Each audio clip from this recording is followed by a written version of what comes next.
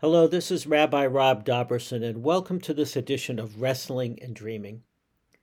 I want to begin this episode of the podcast with a story. We love animals in our house. We have three wonderful animals that are part of our family: our dog Sammy, our cats Ozzy and Spot. They're wonderful, and we consider it such a blessing that we're able to share our home in this way. In addition, though, we have many other animals in the house. Animal figurines that we've collected over the years, mostly wooden. They're all over the place. They're on the floor, they're in the cabinets, they're on the shelves. We love them. They bring joy and color and a sense of creativity to the house, and we love them. A couple of months ago we had the house painted. While the house was being painted, we took all of the wooden animals and put them neatly in safe places around the house.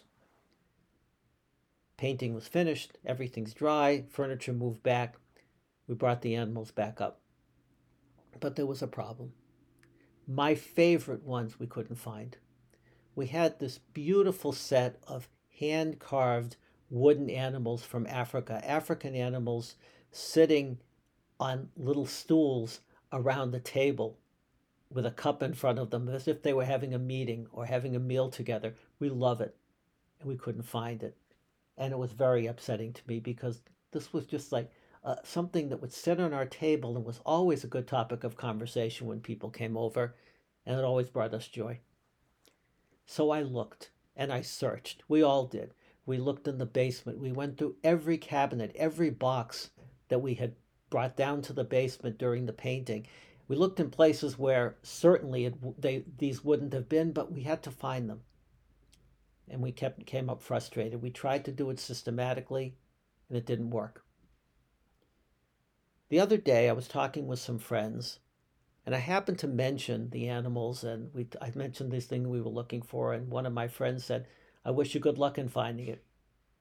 About a half hour later, I walked into my office here at home, sat down at my desk, and for some reason, and I'm not sure exactly what reason, I turned my chair around 180 degrees, facing the wall on the other side of the small office where there's a futon. And I said to myself, I wonder. And I looked down underneath the futon, and sure enough, there was the box with the animals. They're home. All of the systematic searching didn't help, but that one moment, unexpectedly, unplanned, unscheduled, and the problem was solved. I found what I was looking for. It made me think of an article, of an essay that I read in the paper the other day in the New York Times on November 27th.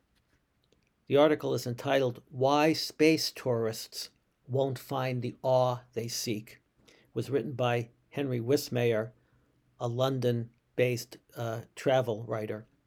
I'm fascinated by space travel, and I'm intrigued by those who spend so much money to go up into these short flights just above the border limit where one can say they're in space and then come back again. And Mr. Wismayer has some words for them. He says, on its face, the kind of short flight to the edge of space that seems to be the very definition of what the psychologist Abraham Maslow called a peak experience. The kinetic thrill of rocketing to an altitude of over 50 miles, combined with the astonishing perspective it affords of our planet, invites us to believe that few adventures could be more profound. But he says there's a problem. And he talks about how these trips, how these journeys, how these flights are structured in such a way, being recorded by HD cameras with a computer-generated voice providing the commentary, a comfortable chair, champagne waiting for the passengers on the landing pad. And he says, under such contrived conditions, awe will always be a chimera. That which we explicitly pursue will always, to a greater or lesser extent, remain out of reach. He says those people who are looking for awe, by getting a moment of awe, by getting into this fight, might be very disappointed. Because his claim is that you can't structure, you can't plan for this kind of awe. He says we covet the experience of sublimity because it hints at mysteries and forces beyond the realm of ordinary human understanding. And it's good for us. Neuroscientists discover that regular doses of awe can boost critical thinking, physical health, and emotional well being. Studies have also shown that it makes us kinder and more empathetic. And then he says, but chasing it misses an essential element of awe, which is that so much of its potency depends on factors that commercial spaceflight seem custom designed to negate. And I believe that what he's speaking about is the spontaneity, the creativity, the unscheduled nature of what an experience that really truly brings awe can bring to us.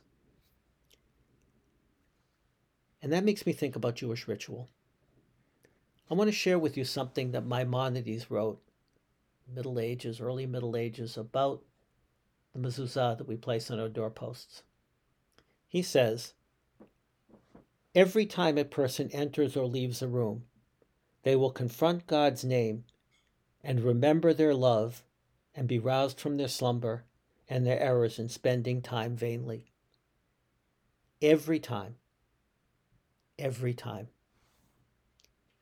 Writing in a book called The Observant Life, published by the Conservative Movement a few years ago, Rabbi Karen G. Rice Medwed writes the following. The mezuzah serves as a reminder that the rooms of the house are potentially sacred space in which God may be encountered. The mezuzah reminds us to remain open to the potential encounters with the sacred as we enter our homes and move through its rooms. I love her words, and I find them much more convincing, much more compelling, much more realistic, and much more logical than Maimonides' words. I don't believe that we can possibly think about God every time we enter a room. But what we can think about when we see the mezuzah, what it symbolizes is the potential that we have to recognize the sacred space of our home, the sacred nature of our actions, a sense of awe and wonder that leads us to a connection with God and that takes us to a moment above the average everyday moment. There are many purposes given to Jewish ritual. It connects us with our past, it connects us with tradition, it encourages us to consider our lives, to connect with our history, to feel a sense of oneness with those who came before and those who are coming in the future, to think about the values that the different holidays or traditions represent. But one of the purposes of Jewish ritual is clearly to foster a connection with God, to make us recognize moments of awe and wonder and connection with something greater than ourselves in this world. The problem is, it doesn't happen every time. No matter what Maimonides may say, it is impossible to have a moment of wonder and awe every time you perform a Jewish ritual. And if you're expecting that, and it doesn't happen, not only will you be disappointed, but less likely to perform the ritual the next time. So what do the rituals afford us? I look at Rabbi Medwed's words and I love the word potential, and I'm going to take it even further than she did. She says the mezuzah reminds us to remain open to the potential encounters with the sacred as we enter our homes and move through its rooms. And I would add, all of the rituals that we perform remind us of the potential that every day brings. As we go through a house, walk through its rooms, go out the door, engage in our relationships, do our jobs, walk our dogs, look at the beautiful sky, whatever it might be.